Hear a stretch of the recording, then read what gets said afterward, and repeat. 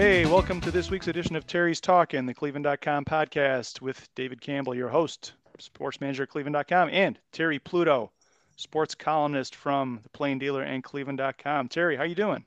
I am well, David.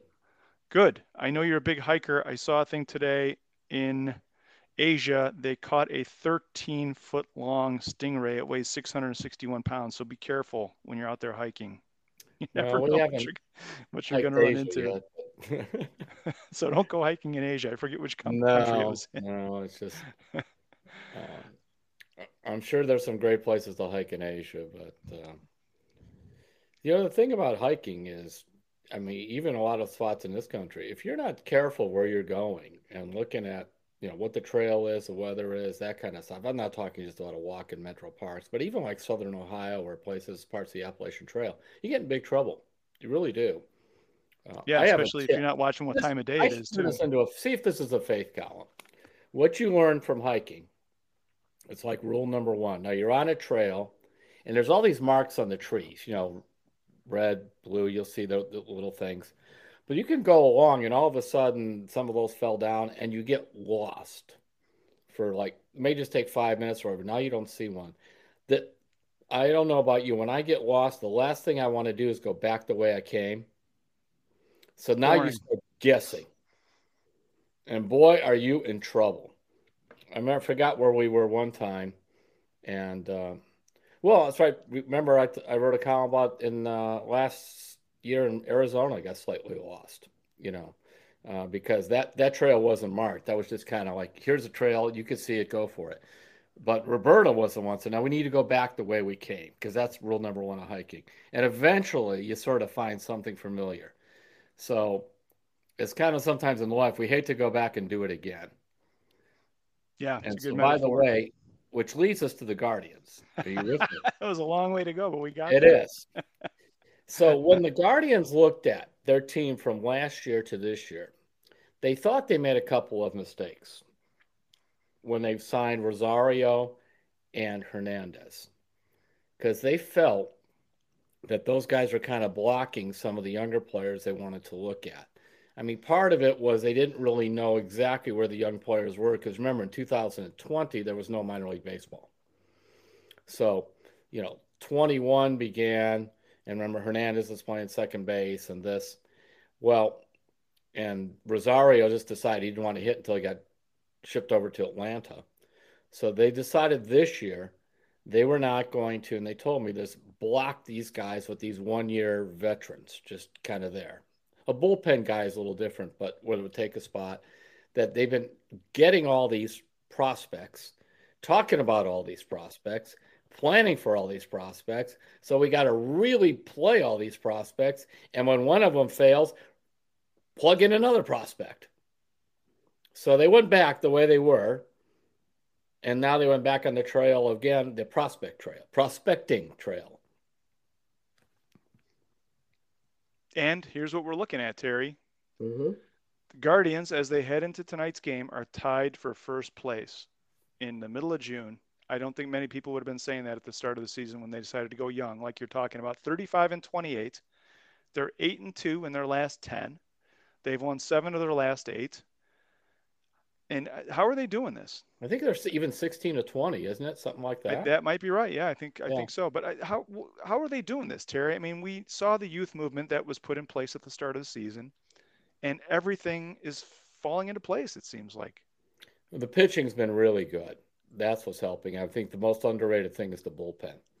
Um, it ends up with Clase closing these games out. Because think about it. If he were having a bad year, boy, would we be moaning. They have all these leads and they're blowing them all. And what, they had three consecutive games in a row and on double plays. I mean, you could say, yeah, there's a certain degree of luck to that. But there's also a pitcher who throws a hard sinker that you end up hitting the ball on the ground.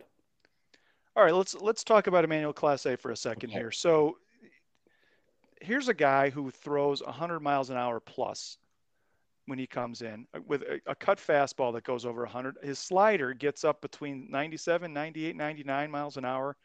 And I was reading Paul Owens' game story from Minnesota last night. I thought that was a really good quote from Sam Hentges. He said that when they scored in the 11th, he goes, "As soon as we scored that run in the 11th, I turned to Eli Morgan and I said, 'That's the ball game.'" Yeah. And that's kind of what it's getting to be with.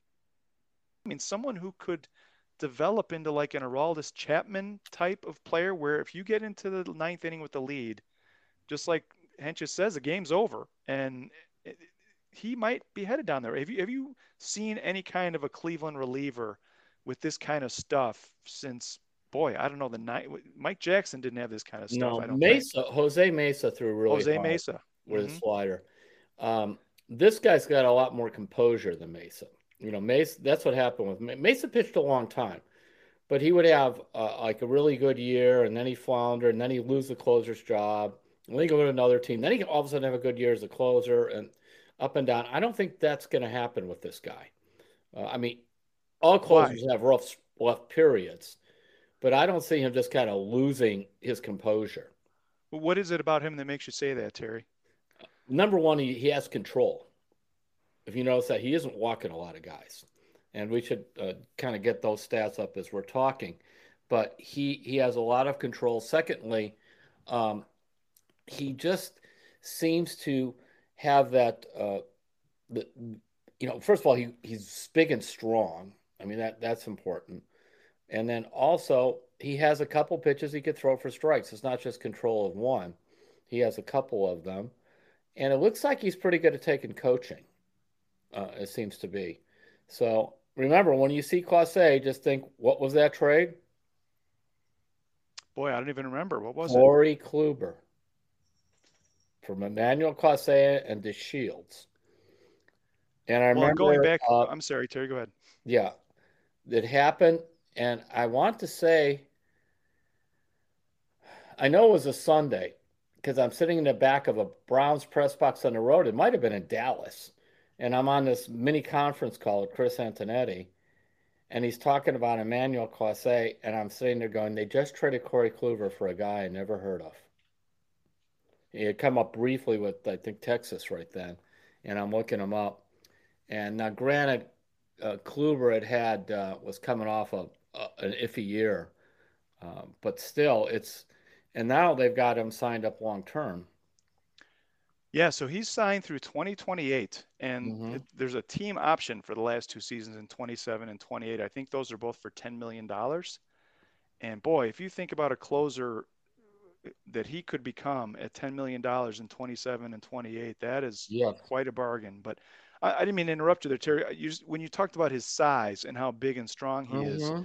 we've seen pitchers through the years who throw 100, but they're maybe built a little Mm-hmm. slighter. I don't want to say slider, How but about they're built thinner? slighter, and their motion And looks really thinner. violent. Like they really have to put a lot of effort Mm-hmm. into getting that velocity. And you're right, he's so big and kind of physically imposing as a pitcher that he doesn't look like he has a really violent motion to get that kind of velocity when you watch him. He's listed as 6'2", 205, and I think both of us. But then, maybe he looks bigger because he throws so hard. I mean, this year, in 29 innings, he's walked four. He's given up one homer, struck out 31. The last 2 years, let's just look at those two. In 98 innings, 20 walks, three homers. So, in other words, he stays away from the lead to calamity for relievers. The home run ball and the walks. And he's going to give up a certain amount of hits, but I mean this guy, it's pretty phenomenal. I mean, since coming, do you know what his ERA since coming to the Indians is? Or Indians Guardians It's got to be in the ones, doesn't it? 1.36. Hard to imagine he's going to keep that up, but it's 1.36. And the 1 year he was with Texas, when he at the end of 2019 he had a 2.31. So his ERA so far 2.31, 1.29, 1.50. I mean, it's eye popping. And I remember I was really surprised because he is the first reliever that they have given a long term contract to. They always went year to year with Cody. They inherited Miller on a 2 year deal, but they did it with Mesa and they did it with Cody Perez, Allen. Cody Allen. I was trying to think who else. I'm sure there were other guys, but the immortal Joe Burrow. I mean, Guy had a 5 ERA and saved like 40 games for Cleveland that one year. Well, I think he's going to get really strong consideration for the All-Star game this year with the way he's going, and that's coming up pretty fast, and But also your he setup deserves it. guys, Yep. David, your setup guys, Eli Morgan, he gave up a homer the other day, and that might be the one thing that Morgan may be a bit prone to is the home runs because he tries to throw that high fastball. But his control, the changeup makes him really good. Uh, Sam Henches, who I've had no faith in, zero. I haven't really talked a lot about that in the paper or anywhere else. But my wife and I have told her a couple of times, I'm not buying this guy, because I just seemed to me his control wasn't good and it looked like his kind of composure. Well, that's the thing about young guys, you just don't know. And what De Los Santos, who I never heard of, another guy they just pulled out of somewhere, he's pitched well. And we'll see. They say Karinchak throwing better at the Columbus. We'll see how that plans out. Now, see, Karinchak's the opposite, though. Control problems, emotion problems. Great stuff. There's your great stuff guy. But you don't feel, I don't know if a whole lot of people, when he was up to the mound, go, well, this game's over. Yeah, and he's going to have to work some stuff out in the minors. But Terry, let's move to the starting rotation a little bit. I want to talk about Aaron Savali last night Mhm. and coming off the gluteus injury. Nobody was really sure what the Guardians were going to get from him last night. He comes back, he throws 5 innings in a win against the Twins to put them into a tie for first place, and that's just another shot in the arm for this pitching staff. They have a lot of games coming up, a lot of, and including Yes. two doubleheaders over the last couple of weeks, and having someone like him coming back and being able to put up some quality starts is going to mean a lot, isn't it? Well, if you think about his ERA from when he hurt his finger last year until the other night when he came back was well over 5, close to 6. And it seemed to me he just didn't look like that same guy at all in terms of his control and everything that he was before he got hurt. Because remember, he was on his way to an All-Star season when he hurt that finger. And I have to admit that I get a little nervous when guys hurt fingers. Oh boy, now I'm walking down a road that I can't remember the name. They had a guy named Adam Miller in the middle '90s. If you look him up, he was a prime prospect. Cleveland did, and he hurt his I want to say his right index finger, and never could come back. And then they had a guy named White. He was traded to with Ubaldo for Ubaldo Jimenez, and he was another guy, first round pick. Same thing, hurt his finger, then came back and blew his elbow, and then he ended up out of baseball. So finger injury is always kind of, you don't hear a lot about them, but they make me nervous. And so I was glad to see he seemed to have good grip on his curveball, and that's so you turn around, you have McKenzie, and then you have Bieber, and I don't want to hear any more about Bieber's velocity. Bieber's getting people out. And if Bieber's going to be able to throw 200 innings throwing 91 miles an hour with an ERA under 3, fine. He knows what he's doing. In fact, I was watching him the other day. I used to compare him before to kind of a young Jim Palmer because of long, lean, how he was. But David, what I see now with his breaking ball, how it's getting sharper, it's almost a Burt Blyleven like 12 to 6 curveball. He can Really throw it to righties, he can interesting. throw it to lefties. By the way, how about that? The kind of company throwing him in. But he is that good. And what we need to do is just make sure he doesn't wear out that shoulder. And we make sure that Terry Francona doesn't pitch him 120 pitches a game like he did a few times last year. So those are the when you have those three there, and Quantrill is a guy that I would look at for them if I could get him on a reasonable long-term contract. I would, because I think he's going to pitch quite a long time in the big leagues. Because the other thing he has already shown in his career, Dave, is he can go to the minors. Start to say that. No, we don't. Not that. Go to the bullpen and do it well. Because remember, he was a high pick. I think it was number 7 overall pick by San Diego. They kept trying to make him a starter in the big leagues. He struggled. They put him in the bullpen. He has some success. Then he gets traded to Cleveland, and they wanted to give him the starting job in the spring of 21. And what happened was he was so bad in spring training. I was there. They ended up finally just sort of putting him in the bullpen, and that was when they gave it to Logan Allen, who was a wonderful in Arizona, and that was the end of that. And then eventually Quantrill came out of the bullpen and grabbed on that starting job. And they said it was kind of like what they did with Carlos Carrasco when they put him in the bullpen. They simplified some things. They call it running him through the Cleveland pitching factory. That's what some of the baseball people at the Guardians call me. We got to run them through the. Now sometimes it doesn't always work. They thought they were going to be able to do that Logan Allen too, but they never were able to get him straightened out. But they have come up with more pitchers. I mean, Fangraphs, who studies all the analytics and that, they're just staggered by it. Cleveland keeps coming up with pitchers. They are not highly regarded for the most part. They don't throw exceptionally hard. I mean, we're talking about Clase, but the rest of these guys, 92, 93, it's not that. They just know how to pitch.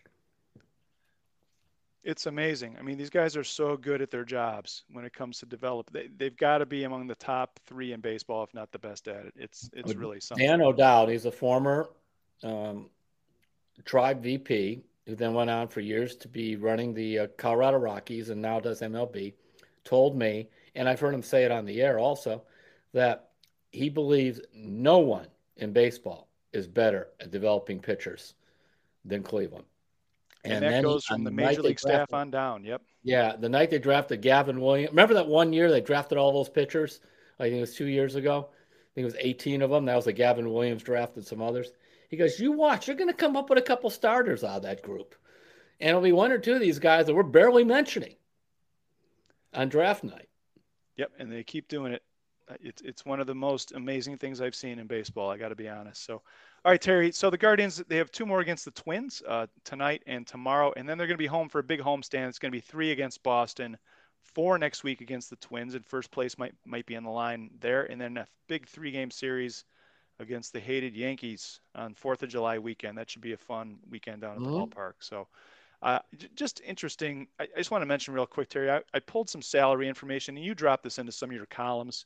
I mean, the Yankees are in first place in the NL East. They're 15-18. They have a $205 million payroll. The Dodgers are first in the NL West, 203 million. The Phillies, $300 million payroll, Oh, 36 and 33. They're in I didn't third realize theirs place. was that high. Oh Yeah. my. The Padres are spending 154 million. They're 43 and 27. They're in second place in the NL West. The Angels, 115 million. They're 33 and 38. You look at what the Guardians are doing. They have the 26th highest payroll out of 30 teams, Mm-hmm. about 64 million, and they're What is 35 and Tampa 28. Bay? Do you have it in I front of you? don't have the exact number, but I think they're about 5 or 6 spots ahead of the Guardians in terms of Yeah. ranking it for most expensive. But they're spending more than the Guardians are, um, from what I remember. But just when you look at those numbers, it's amazing what the Guardians have been able to do with the payroll they Mm-hmm. are spending. So And a lot of it has to do with not only drafting and developing, but when they trade for these guys, uh, the remarkable thing, the trade of like a staggering deal, the Clevenger deal. I think most of us know, you can go around the diamond. Naylor was in that deal, and Hedges is in that deal. Quantrill's in that deal. Owen Miller's in that deal, and now another pitcher, Joey Cantillo, Cantillo, at Akron. The last I looked, he had a 2.10 ERA and was averaging like 12 strikeouts per 9 innings. Last year, he had a bit of a sore arm, so we didn't see a lot of him.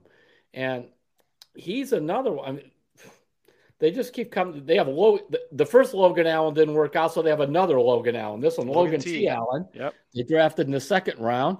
He's at Akron, and he's really good. So, and by the way, and the fans, when we keep on mind about the uh, going back and starting over again, when they want to trade for a catcher who can hit, they're not going to do it because they have Bo Mailer. They just moved him up to AAA.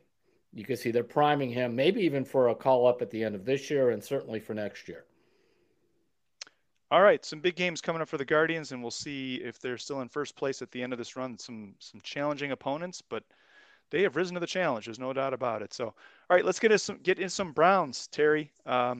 Big news yesterday. Deshaun Watson, his attorney announced that they have settled with 20 of the 24 women, And it looks like they're making moves to kind of start putting this all behind them. I know you wrote a column right after the announcement was made that the settlements had happened.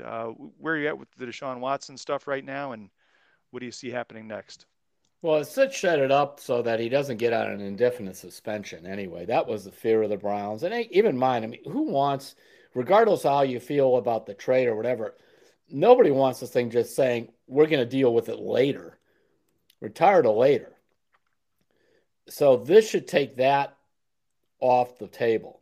So now they should, you want it to be all season or 8 games or pick a number, but they should be able to come up with something um, that will really allow the Browns and their fans to accept, okay, this is the reality that we're facing here with the quarterback situation. I don't know about the 4 cases that are out. I didn't realize this. I heard, I think it was Jake Trotter from ESPN mentioned this. Uh, when they tried to settle cases earlier to implement a deal to Miami, I'm talking about a year ago when the Texans were trying to trade him to Miami. Uh, they had the 22 lawsuits back then. 18 agreed to accept the settlement. 4 did not, and he still have 4 holdouts. So whether it's the same 4 or not is unclear. But I also think that that's enough for the NFL to now go ahead and proceed with whatever they're going to come up with. And I do know there's got to be. I have a league. You're not alone. I think a lot of fans do too. Yeah. And so let's just see. I mean, I just cannot wait. All right, he gets X amount of games, so I could write about, okay, this is a situation with him. Jacoby Brissett, now what? I guess I played a little bit with that last Sunday where I kind of went high with saying with him, I still think they could win 10 games with Brissett and somebody else, if, with that. And basically, David, what'd you think of that column? About the backup quarterbacks? No, what I said. Okay, let's play a season without Watson.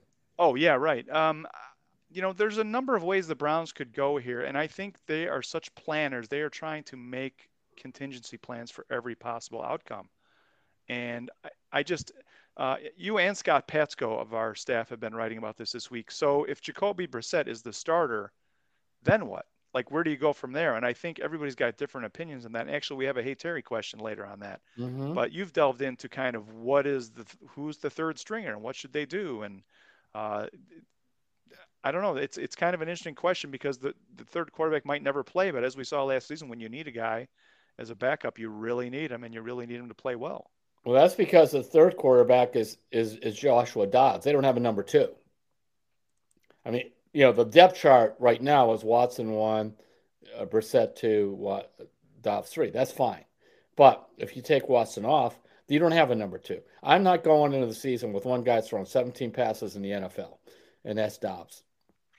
What I mentioned before on why the Browns think that they could win a fair amount of games without Watson if need be, a lot of it actually, hangs on the kicker. They think that they cost themselves a couple of games of poor field goal kicking last year. They were 4-10, I think, after the midseason break or whatever, on field goals. So, and also, if you just throw the ball to the other team all the time, they are equipped to play ball possession and win close games, assuming you don't make turnovers and assuming you kick your field goals. And they went out and they really did try to, they even got a better punter to make special teams better. They think that Brissett, who has a track record of not throwing a lot of interceptions, won't throw a lot of interceptions. And then you're back to, running it, the short passes, all that kind of stuff. But you're relying on the defense being a top 10 defense. It has to be if they're not going to have Watson in the lineup. You're right. They have to be that, and they have to play. They're going to have to win some close games, like you were talking about. David, They, I'm curious because this is more, I feel more confident always talking about baseball and basketball than football. I really do. Um, what do you think of that thinking on their part? I think they have a lot of faith in the running game and the offensive Yeah. line, but Hmm. you know how it works, Terry. Sometimes you have a quarterback who's so good he can throw guys open Yeah. and he can fit the ball into windows. And the Browns receiving core, I mean, and sometimes it's the opposite where your receivers are so good that the quarterback has a little bit more latitude and can be off a little bit. But I don't think this Browns receiving core is going to be so good that they're going to be giving Jacoby Brissett huge windows to throw into. And can he elevate the guys that are going out catching passes for him? I don't know. I don't know that he can. They seem to think he can make all the throws. I don't know. I'm going to have to see it with this receiving core. How open are these guys going to be? If they're wide open, it makes it easier on him. If people are playing press and they can't get open or whatever, and he's got to fit into some tight windows. I mean, there's a reason that he's not a long-term starter somewhere, and I that the talked to Browns were able to somebody who get him. knows about Brissett's watched him a lot. He said he's very good on crossings patterns, throwing passes in the middle of the field.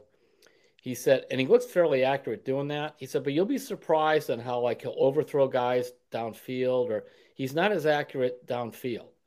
It isn't just totally a lack of arm strength. It just seems like he's just not as good at that, and that's probably what has prohibited him from being a starter. Yeah, I mean, when it's 3rd and 8 and the Steelers come up and they're playing Yeah, press man, is Jacoby Brissett going to be able to get the ball to somebody 9 yards down the field? That's a big question. I don't know.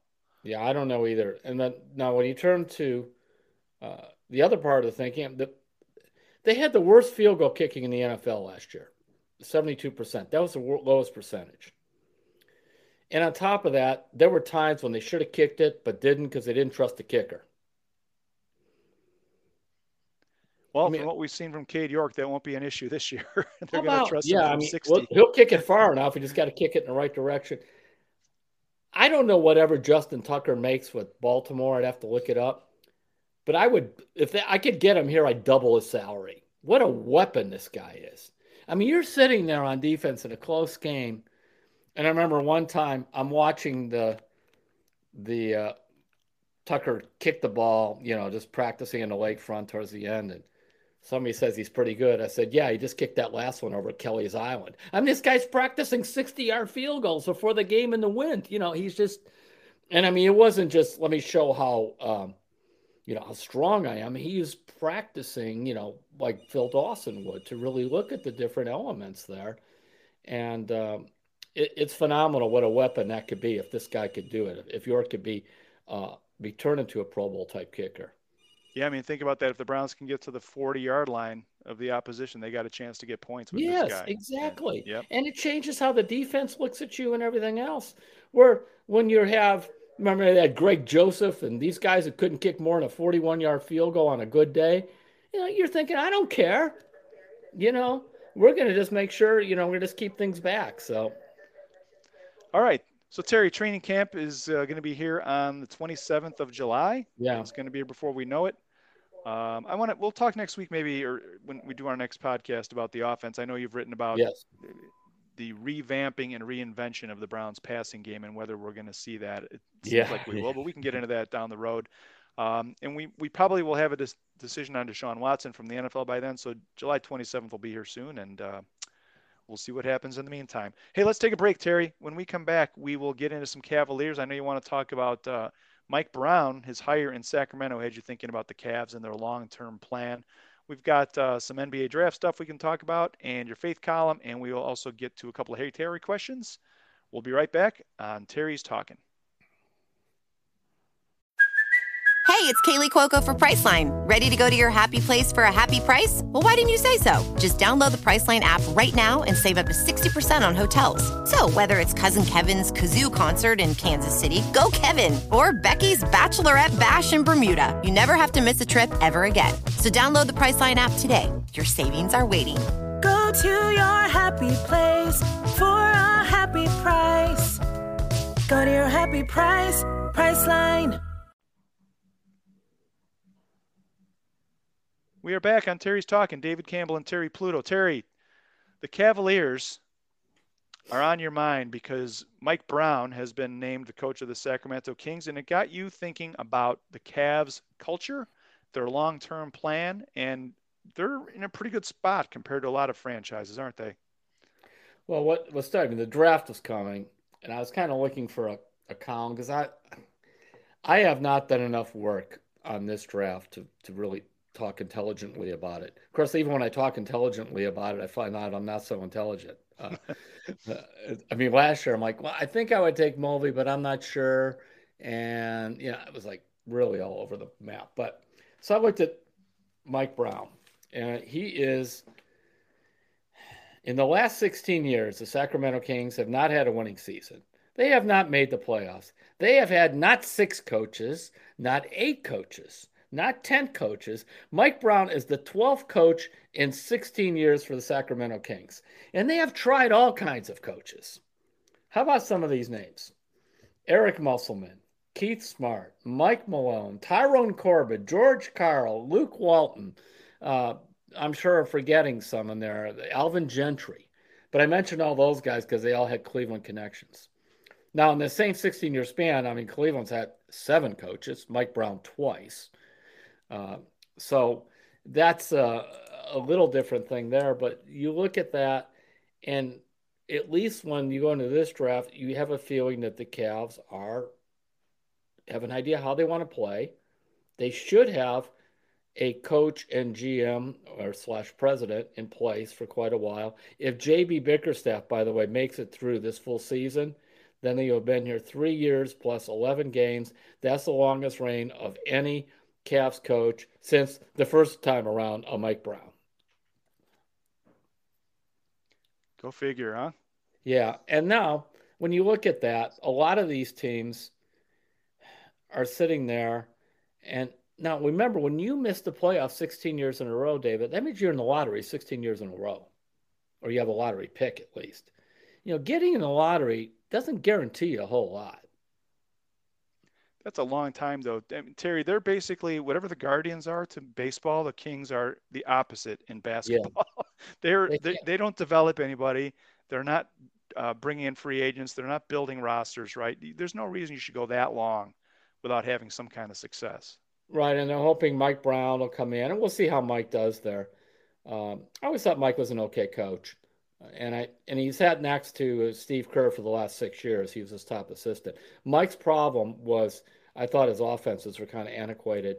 By the way, Kyrie Irving LeBron did too. Up Mike Brown, destroyed him his second year here. He hated how Mike was demanding he guard people, and that was the first hint of Kyrie Irving being very difficult to deal with. I remember one NBA person said, it's the best thing LeBron James did in his entire NBA career. And I'm thinking, well, the 2016 title. He said, well, no, you could say that, but this is part of it. It's keeping Kyrie Irving in line. Nobody else has been able to do it. It lasted only 3 years, but he did it. Well, and you write about this in your column, Terry, about how important culture is. And it's about player relationships, but anybody can show up in a suit or whatever and draw up some X's and O's on a board. But you look at the successful teams in NBA history, and it's been about culture and stability. And JB Bickerstaff and Chris Fedor wrote a feature on this. He's got these 5 words that he believes define the Cavaliers' culture. One more is one of them. You make one more pass. You do one more free throw in practice. You do one more. So he's got this whole series of words. But you think about what the Warriors are doing with Steve Kerr and that front office and the changes they've had, and for them to win another championship, and the Spurs under Greg Popovich and their front offices that they've had there. It's like the Cavs way of playing. It's the Spurs way of doing things, the Warriors way. And it's like if you don't have a way, you're away. Like you're not going to win, right? It is a lot about culture because that's what you lean on when things go bad. And you saw it at Golden State because you could argue, yes, they had the interloper of Kevin Durant came in and they won those 2 titles with Durant. But they won 2 without him. And the remarkable thing is when Durant left, it was almost like when LeBron left because remember Klay Thompson got hurt. And a couple of years ago, the worst record in the NBA. And they turn around and they put this thing back together and they win it again. Boston has more talent. Boston has more talent. I'll say it over and over again. Boston has more talent. And I don't think their coach is bad. But they ran into culture. You ran into Steph and Draymond. How about Steph was number 7 pick in the draft? Klay Thompson, the number 11 pick in the draft. Draymond Green, the number 35 pick in the draft. They got Wiggins in there, who had always been kind of a selfish player, everything else. And he found out when you go to Golden State, you better defend, you better move the ball. And this is how we do it. And what I'm hoping is in Cleveland, we started to see it. JB started to get those guys to play a certain way. And even when they fell apart at the end with injuries or whatever, they didn't turn on each other. It wasn't any of that. They were just struggling.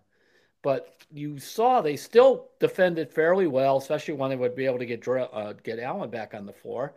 And you have the ability to have Allen, Mobley, and Garland together for quite a while. And Markkanen's got, I think, 3 more years on his contract. So we're not sitting here going, people are kind of agonizing over Sexton. Okay, I'd love to have him on a 1-year contract coming off the bench. But if not, okay, fine, whatever. I'll find another guy that can come off the bench and score. You got a chance here. But when you look at Detroit, or you look at Orlando, and you look at Sacramento, and you look at some of these other bad teams, you tell me how. I remember watching Oklahoma City at the end of the year. It reminded me of those Cavs teams before last year. Bunch of kids just running around cluelessly. You can see there's some talent there, but what is it? Well, people know what the Cavs are. There's no doubt about that going forward. So yeah, and by the way, when was the last time you said that other than, okay, the other Cavs are about LeBron? Basically, they're about LeBron, and they're about having 3-point shooters around LeBron. That's kind of how they played it. And so that was the team. And LeBron in the playoffs, when he was in Cleveland, especially the second time around, David, he was marvelous. In fact, the 2 best performances of the playoffs for LeBron, his first year here when he dragged that Matthew Dellavedova and all those guys. Remember, they had all those injuries. Love was hurt. Kyrie was hurt. He dragged them to the finals. And his last year here, when he played all 82 games, and he dragged that team to the finals, winning 2-7 games to do it. But it was all about LeBron. Well, this team isn't all about one guy. And they got it going.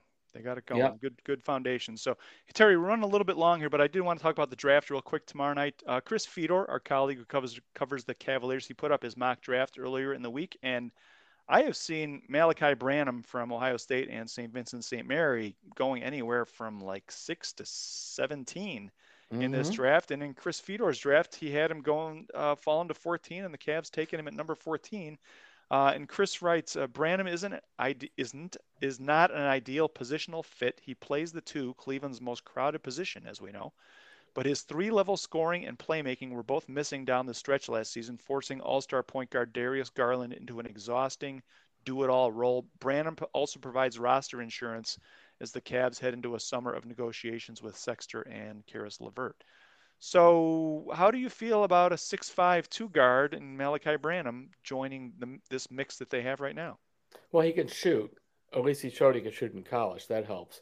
Another 19-year-old, it's hard to know how much to rely, because if we had looked at any of these guys when they were 19, Sexton, poor Garland. Darius, our Garland analytically was like the worst player in the league. Had played like 20 minutes a game.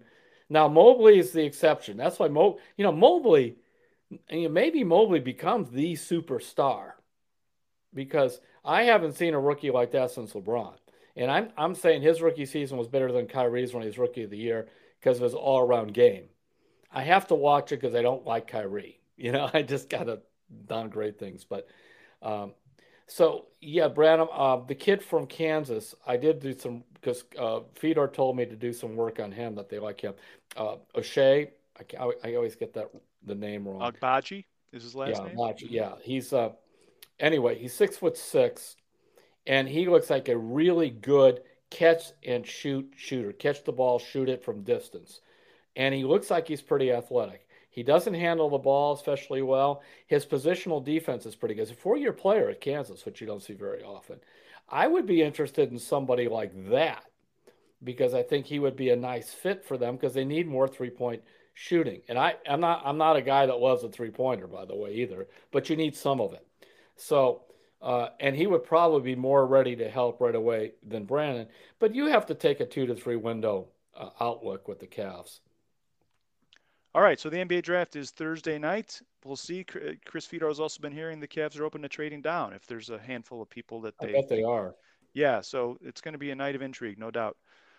Terry, your faith in you column this week, I was just fascinated by this. There's this gentleman you met named Rob Sharkey that you ran into, and just a really remarkable example of someone who wasn't dealt the greatest hand, but boy, he passed away recently, I know, but really made the most out of the life he did have here. Can you talk about Rob Sharkey, how you met him, and just what kind of I've person never, he was? I've never quite met a person like him with the physical things he deals with. He was at St. Edward Village, the same place my mom, the African American lady Melva Hardison's been for the last 4.5 years. Rob had been there for 10 years. He was born 2.9 pounds, 3 years or 3 months premature, 90% blind. Basically, his limbs just don't work. And he grew him to being a huge guy. He looks like he's kind of a linebacker. I mean, he was big. So, unfortunately for him, that meant when everybody was taking care of him, bathing, it was always like two people all the time. And he found a way to get a undergrad degree in psychology from Kent, and then a master's in counseling. Then he got a master's in pastoral ministry from Ursuline College. He ran Bible studies. A lot of it was on the phone and things. And he had the most upbeat attitude. When he would talk to him, he'd look at you like way to the left because he had 10% vision out of the corner of one of his eyes. And he also had this tremendous hearing. But I'll tell you one thing: if you whispered around Rob, if you're in the same county, you probably heard it. And just his outlook on life, and um, it was an amazing thing.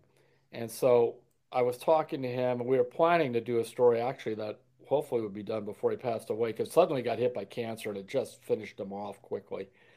And I said, well, what do you want people to know? And he just kept saying there was a song, it's a Catholic, primarily a Catholic song, but I've heard it in Protestant circles too. It's like, "Be not afraid, I go before you." It's one of those, and that was always kind of his theme song, because fight fear, from there, and it's like when he would go, somebody would wheel him in, and right away they're talking to his mother or the caregiver like he wasn't there, and he was an inspiration to me, and I think it'll speak to a lot of people. The column will. I'm not even doing a very good job talking about my own column, which is sad. Well, you really did a wonderful job telling a story, Terry. This when you wrote the column, when I read it, it reminded me there's a Guinness beer commercial where a bunch of guys are playing wheelchair basketball, Mm-hmm. and you assume that they're all in wheelchairs because they're all in wheelchairs playing basketball, and then at the end of the commercial, they all get up except for one guy, and he's the one who's in the wheelchair. And when you're going to that commercial, you make an assumption based Yep. on what you're seeing. And Rob's point was, listen, don't assume something about someone who might have cerebral palsy or cancer or something. Go into it with an open heart and an open mind and treat them as you would anybody else, and just don't make assumptions, and just connect on a human level with them. And I thought that was really something that resonated, that he said to you, like, don't feel sorry for me. I don't want a pity party. I just want Yeah. to get to know you. And I thought Because that he was a kept really saying important that point that he I made. don't know any other way. Hmm. Now, periodically, like anybody else is in anywhere long-term care, they're having labor problems like almost any other business, and so you'd have to wait and wait and wait. I mean, when I would be sitting there with him, David, he started to lose his voice. I had to take the water with the straw and put the straw in his mouth. I mean, he couldn't pick up anything. And he would just kind of there. Sometimes he'd cough and then he'd laugh. I'd just wipe my face, wipe his face. Then he'd go back to whatever we were talking about. Um, just a fascinating guy, extremely intelligent, yet had the ability to speak like the common guy. He just did. I was fascinated by him. So that's coming this Sunday. Yeah, check that out for sure. Sunday's Plain Dealer, and it'll be on cleveland.com on Saturday morning. So, all right, Terry, we're going to get to the what the fans want, the Hey Terry segment of the podcast. You Okay. ready? All Mm-hmm. right, here we go. This one is from regular listener Jack in Erie. He says, "Hey guys, do you think it's possible with this lineup performing for the Guardians so much better than when he went out that Franmil Reyes, upon his return, will feel less pressure and go the other way, and etc.? Or am I being overly optimistic?" Again, that's I Jack hope in so. Erie. Well, he did hit a home run yesterday. Of That course, was he a big struck one out too. 3 times, but I hope so. And just they should have him watch Oscar Gonzalez. Oscar's hit a home run, but Oscar's really just working at hitting the ball hard. They're working Oscar out. I remember Chris Antonetti told me early on, he said, now it's going to come. They're going to bust him inside and throw those breaking balls in the middle of the left-hand batter's box. So we're going to see how he handles that. Because he likes the outside pitch because his arms are so long, he's so strong. But they want to throw it like you need a telephone pole to hit it. But just do what Oscar is doing. Try to lay off those balls and just hit it hard. You're so strong and you're so big. I mean, he's hit 38 and 30 homers the previous 2 years of 162 games. Reyes did. The power's there. So I hope he's right. I mean, if he does, you start getting him going in that lineup, with how about Jose last night? He's in there. He's back in there with the thumb injury. He bloops some ball in the center field. He just blows around first base, head first into second base, helmet flying, dirt all over the place. He has just taken over the team. I just think this year fully after the extension, he tried some last year after Lindor left because Lindor was sort of the leader, and he's leading it his way, which is certainly a lot more Sandlot style baseball, all out. And I don't know. He's so much fun. This team is just so much fun. Yeah, this is going to be a really fun homestand, I think, for people who are able to get out there. So, all right, Terry, this one's from John Mamone from Hendersonville, North Carolina. He says, hey, Terry, I just read Scott Patsko's emergency QB article. One question, how do you feel about a Kaepernick campaign? And he says, hashtag Kaepernick. By the way, what's a hashtag? Smiley face. What do you think about that? Colin Kaepernick signing to Cleveland. If you bring him in, then you have, we're going with the assumption no Watson. So then you have Brissett as your starter. You have your backup being Dobbs with 17 passes total. And when was the last time that Colin Kaepernick played in an NFL game? I would guess 2017. Yeah, it was 2016. 2016, okay. Long time. And he's creeping up on 34.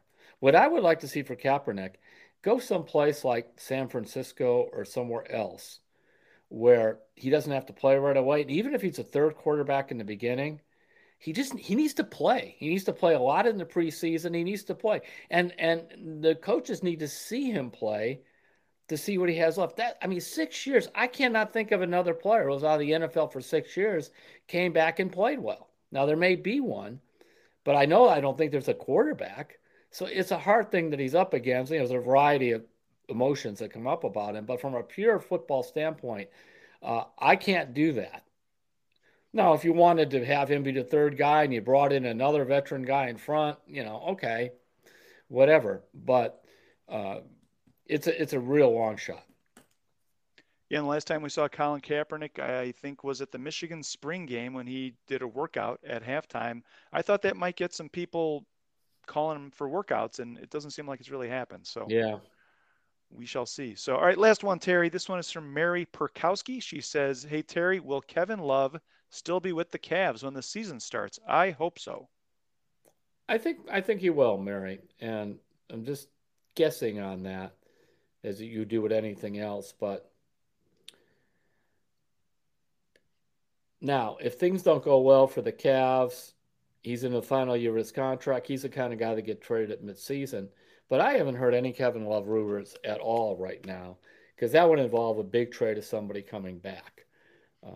Now, the guy I still want them. I've been on my kind of one-man campaign for Michael Conley from Jr. from bringing him in from Utah. But I've not heard.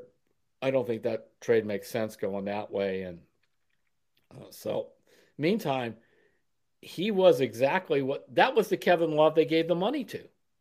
They finally got that guy who galvanized the younger players, who was very, very effective coming off the bench, and just totally engaged. And he was a part of that chemistry. And I don't want. Remember, he and JB Bickerstaff go back to his rookie year when he was in Minnesota, and JB was a young assistant coach with Minnesota. So I'm it would have to be a very significant deal, I think, for them to get rid of him. And it's come a long way from the game where he was pouting and threw the ball out of Oh bounds yeah. and gave up a 3-pointer Well, to last season where he at looked this like he was point having a last year, great time. And yeah, David, I wanted to buy him out right now. At this point last year, around the draft, I think I wrote that. I wrote a yeah, lot and of he had stuff a that comes terrible around the Olympic draft. tryout. And boy, a lot sure has changed in a year. So, Yeah. all right, Terry, I think that's all we got for this week. Anything coming up you want to mention in terms of? No, that's it. We had overflow crowds both at the Wycliffe Library and I'm sorry, the Willoughby Library, and also at Wells of Books in Parma. Nice store, by the way, Wells of Books in Parma, Tom, if you haven't been there. They have some used books also with a lot of new ones. And I left a bunch of signed books there, so there you go. So get out there and support Get your out there local and buy bookstore. them You might all. get some signed book We're in the at process. Parmatown So. where I used to hang out. I drove by my old house on Westminster Drive there, and I looked at it and said, that ranch house looks really small. Not that I live in West Akron in a mansion, but it's like, you know how that is. When you're a kid, you don't think about it. You go, that's a little box there. So the All right, well, neighborhood's still nice. yeah, it sounds like it. So I got to get out there and get a book and support the bookstore. So, Yeah. all right, Terry. Hey, if you want to check out any of Terry's books, visit him at terrypluto.com, right? That'll And do it. everything is there. And be sure to send us some of your questions. We'll get it on the Hey Terry segment next week. You can send it to sports@cleveland.com or find Terry on his Facebook page. So thanks for listening. Have a good week and stay cool out there. It's hot and watch those stingrays. We'll catch you next time on Terry's Talking.